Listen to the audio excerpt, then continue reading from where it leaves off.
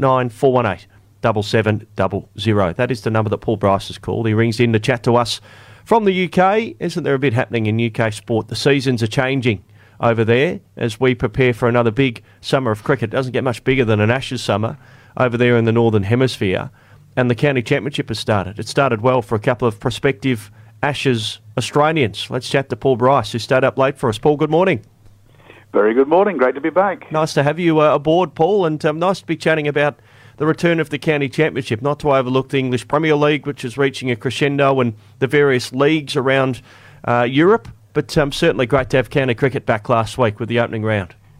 Well, it certainly was, and how much they'll play this week, I'm not quite sure. We've got the prelude to some fairly severe weather going on as we speak. And talking to you now, there's winds going on of at least 40 to 50 miles an hour, and they're expecting higher gusts than that to hit the western half of the UK as the second round starts on Thursday. So we'll see what transpires with that, because there's a fair chunk due to be affected by this. So we know the UK is a very difficult place to forecast weather, so hopefully they get it wrong. But from what I'm hearing rattling around my windows at the moment, it could be fun running into that come Thursday morning for opening bowlers. But after the first round, yes, you're absolutely right. And the one that jumped out at me in terms of prospective Ashes Aussies, Marcus Harris, 120 in his first dig for Gloucestershire and at least 50 in the second innings in a battling draw for them.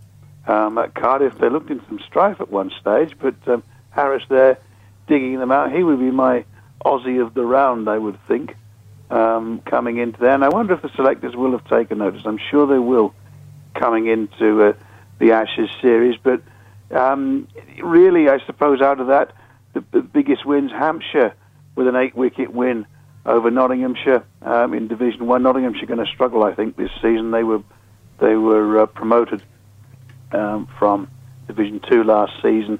And in Division 2, marvellous win for Leicestershire by 3 wickets at 380 odd to beat Yorkshire. After Yorkshire had scored 517 in their first innings. They would be my standout wins. And just one for a name from the past. Nick Compton, former England opener, got 100 for Kent as they had a 3-wicket win over Middlesex to open their campaign. And they want to hope that they'll do a bit better this season than did really struggled last year. So, they'll be having to do a bit better this year. Yeah, just having a look at that early table for Division 1. So Essex have always been strong. Alistair Cook still playing, and Jamie Porter had a great first-up game. Hampshire got a great bowling attack, particularly Mohammed Abbas, the Pakistani seamer. Perfect for him, these kind of conditions early in the season. Surrey, the reigning champs, had a draw with Lancashire, but a game they dominated for the most part. And unfortunately for me, Somerset, well, they didn't lose, but they probably would have if rain hadn't have washed away the first day and a session of that game against Warwickshire. Yeah, I don't think Somerset will struggle as much as you think they will, because Somerset will always do well. Home form will keep them well, I think. In terms of how they play at Taunton. Taunton's usually a fairly flat deck, and the ball does nip around, as it does all over England first part of the year. And as you say, just so unfortunate. There was some talk, incidentally, before that game started, of moving it to Birmingham. But both sides did discuss it and then decided actually it didn't favour either side to do that. The only advantage being they may have got an extra day's play. But as you say, Somerset probably glad they didn't do that. Yeah, no, escape with a draw. Warwickshire, the stronger of the two teams in the match, Davies and Sam Hain, making centuries. Sam Hain, was he born here in Australia? I think he was. We should be claiming him as one of our own. Yeah, he was. Yes, yeah, you could have that one. Yeah, I think we've done between the two countries over the years. Yeah, I think he was born in Australia. I'm not quite sure where, but certainly done well through the Warwickshire Academy and playing well for the England Lions, as he did in our winter touring on the subcontinent and a little bit in Australia as well. You mentioned Marcus Harris, a big century for Gloucestershire. Leicestershire's Peter Hanscom. He's in good form as well. So a couple of Victorians who are performing nicely. Peter Hanscom had a pretty solid tour of India, a century and an unbeaten half-century in the second innings, and Leicestershire's first win in more than 500 days. So nice win for Peter Hanscom to be a part of against Yorkshire. Yes, and I just wonder, with the case of both Hanscom and Harris, what ifs? If they'd played like that a couple of weeks ago at the WACA, the story might have been a little bit different. But there you are. For WA's benefit, they didn't. And there we are. So we know what happened there. But yes, I don't know how much in the plan Hanscom is, Peter Hanscom that is, going into this Ashes series. Marcus Harris will certainly be more on the radar, I think. But as I think we talked about 2 or 3 weeks ago, if anything should go wrong, at least Peter Hanscom is in England should ever be needed. Paul, I read overnight England captain Ben Stokes is asked all the groundsmen around the country there to get fast wickets ready for the Ashes series this year, about to start in, when's that, about June, July? About 8 weeks. June, yes. Yeah, so deploying their groundsmen around the country to enhance and help their game plan. Well, he's also come out and said that, we're not going to change our tactic just because it's the Ashes. His belief is that it will probably enliven the Ashes as if it needed it anymore.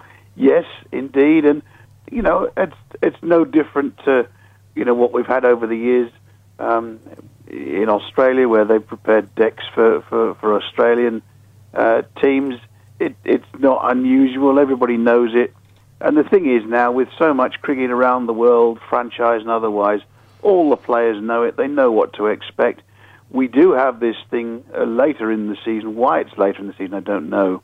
With the trial of the Kookaburra ball, going to be used for 2 or 3 rounds in the middle of the season to see how that goes in county conditions. I know we've had it in the Sheffield Shield with the Duke's ball to see how that worked, and ultimately there wasn't much, if I recall, there wasn't much thought about it, really. It didn't seem to be that effective in Australian conditions, so we'll see what happens with the reverse.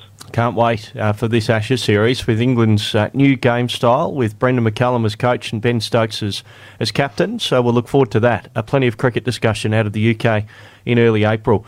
We shouldn't overlook football, because that's reaching a crescendo. Are Arsenal almost home and host? Paul, where do you see this race for the EPL title?